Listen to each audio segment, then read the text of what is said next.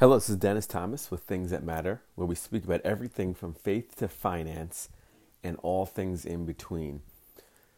Happy to be back with the gang again, and we're ready to talk about a topic that's been on my mind for a little bit.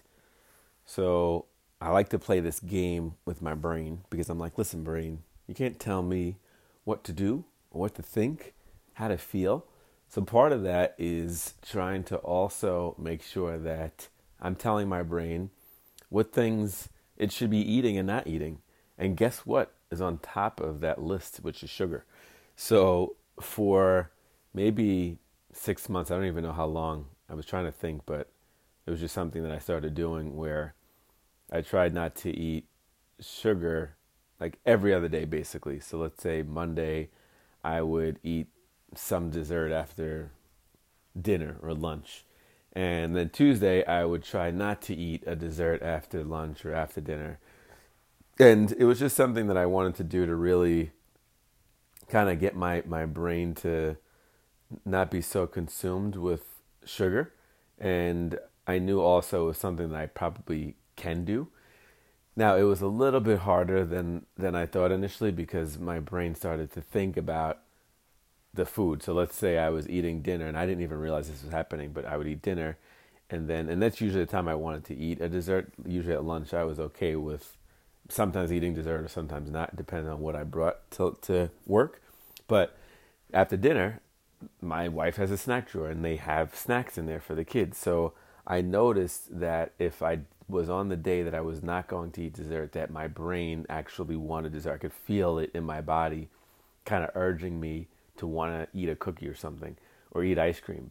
And at that point I realized, wow, this is something that I've been conditioned to do, and wasn't really aware that that was part of my ritual. So I started to feel it as I would choose that day, but I was always also looking forward to the fact that, okay, I'm not going to eat, but then tomorrow I could have that dessert. So it was like totally fine to wait the 24 hours. But as of November, I started to think a little bit more deeply about sugar and reading things on it. And that's where I started to change my diet a little bit more than probably I've ever had.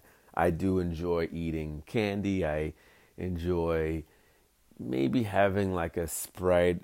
You know, usually when I go out to dinner, I would have a Sprite because it was like a, way to treat myself. Or, if I was at home and I had iced tea in the kitchen or in the refrigerator, I would drink that. Candy I would eat.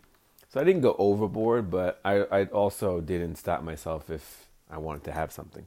But I was thinking about people that I see, and some of these are people that I see, maybe acquaintances that I have, or some people that I play basketball with, but not really, not the majority of them I would say don't fall into this category, or people that you might see at work. Men that are a little bit, they're not even overweight. Like if you looked at them, you would say, oh yeah, you're totally fine. You have a weight that's totally appropriate for your age and for your build. But when you look a little bit deeper, you notice that there's maybe a bit of a belly, right? Like probably not a big issue at all, but if you were trying to be aware of things, maybe you would notice that, okay, that person has a belly on them. And I started to think that potentially I could fall into that category. And maybe I was kind of, going that direction where if I wasn't aware of things that I'm eating, that this would put me in that position where I too would start to grow this belly, where you're like thinking, okay, I'm approaching 40 now, and all of a sudden my belly's getting bigger, but everything else kind of looks the same. And something that happens probably to older men, right? So part of the reason why I started thinking about this too is because right now I'm working out, and I work out maybe twice a week. Mostly it's playing basketball, and then I'll go to the gym and lift weights once a week or so. Sometimes if I get lucky, maybe it's twice a week I could lift weights. But I realize that at some point I won't be working out as much at the gym, right? Because you get older and maybe either your schedule changes or you're just not as active as you are when you're younger. So to me, the food that you intake becomes a little bit more important to watch because you're not burning off those calories like you want to. So right now, I am burning off those calories, right? Like I'm working out, high intensity cardio twice a week, playing basketball for an hour, and then going to lift weights during the week or on the weekend or sometimes even during the week. So I'm getting my workout in. One thing I noticed is that I was seeing a bit of a difference in my body, but I felt like that my belly maybe could have used some work. And so I started reading articles on how to reduce that size and really almost like, dare I say, working towards a six-pack, which I don't think I've ever had that before. Definitely not like a six-pack that you would see on someone that was a bodybuilder, but probably as I was younger, like all of us, it probably is formed and it's almost there. You could almost see it just because of your metabolism. But now I want to work on it. And the place that I started with was sugar. Now, sugar has been linked with just a variety of health problems: diabetes, obesity, cardiovascular disease, cancer, tooth decay, just to name a few, right? We know sugar, when we think about sugar, it's in a lot of the foods that we eat. Sugar is also fat's best friend. So it will be considered fat's like BFF.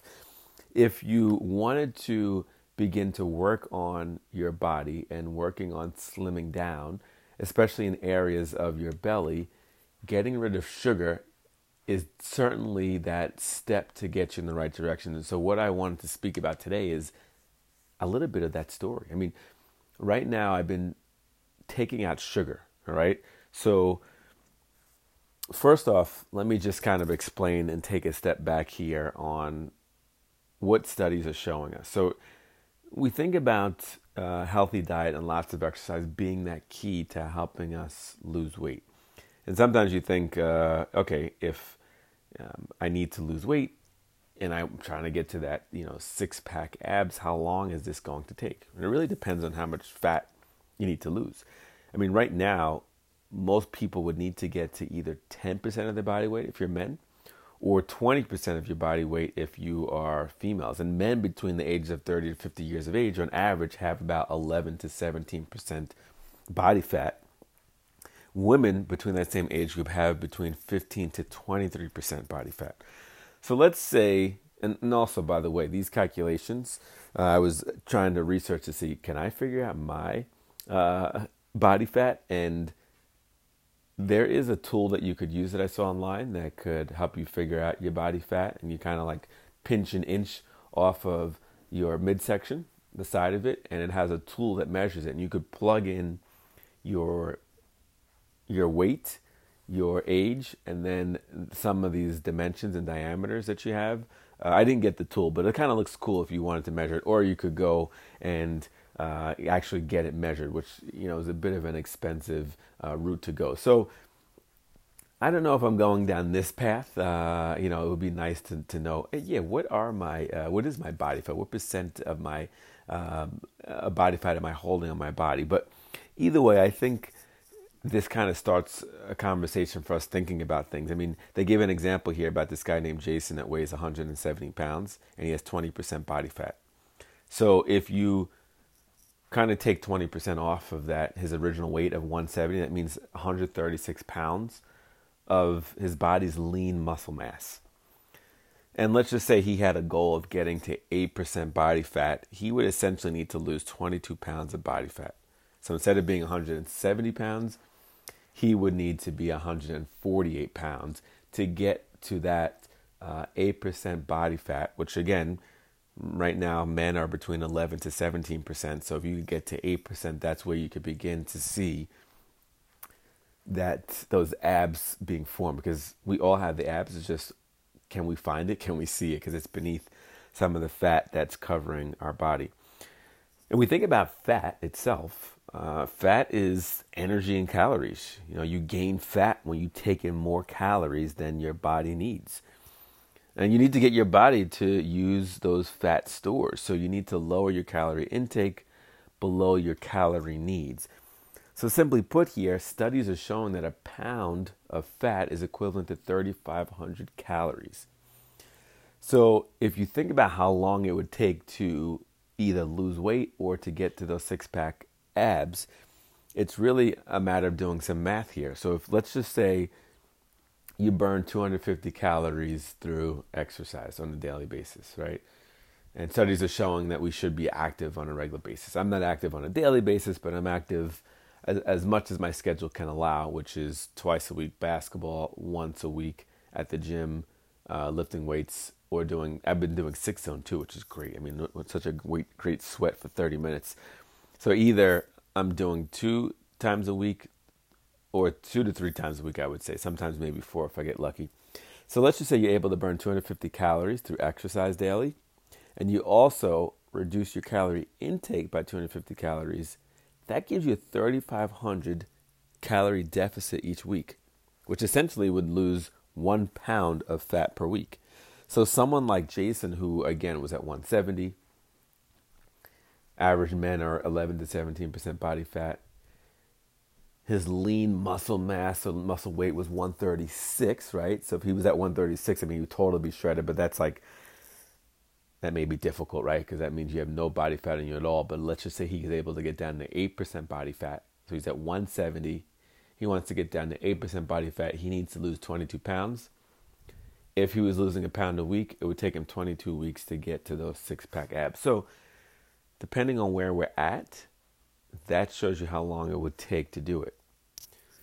But one of the steps that you could take, which is something that I've been working on, and something I spoke about in the beginning of this discussion, is cutting out sugar. I've been very diligent about, I've only drank water since November, except for maybe having wine or beer. But if I think about, generally speaking, on a regular basis, there's been no other sugary drinks at all except for water. Right now, I'm trying to be aware of my sugar intake. So for men, CDC says 36 grams of sugar.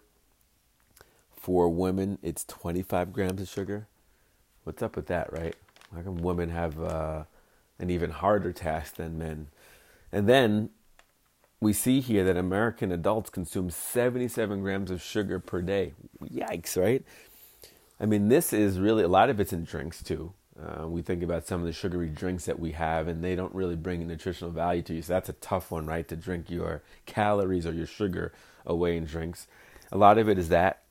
Cereal, ice cream, candy. I mean, the list just goes on and on. Cookies. So what I'm doing now is being aware of how much sugar I should be taking in each day, which I know is at 36 grams.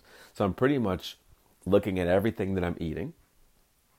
Now, I'm not like looking at, I shouldn't say I'm looking at every single minute thing. But if I'm waking up in the morning and I'm eating cereal, I'm usually eating Kix.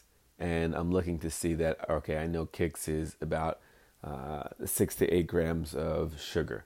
After that, I'm bringing an apple and a banana. So I'm getting sugar there, but I'm okay with eating natural sugars. Added sugars is really what I'm thinking about and being concerned about. Then at lunch, I'm eating a sandwich. So usually like a ham and turkey sandwich, mayo, whole wheat. And I'm bringing maybe some item, some snack to eat on the side. I like chips, so I'm not going to deprive myself of that. I think maybe at some point I might think about removing things of that sort. And I think about it a little bit. I'm trying to be aware, like maybe I don't need to get a small, it's usually a small bag too, of chips each day. But if I bring something, Triscuits, Cheez-Its, I like to have those types of things that I eat with my lunch. So I'm okay with that.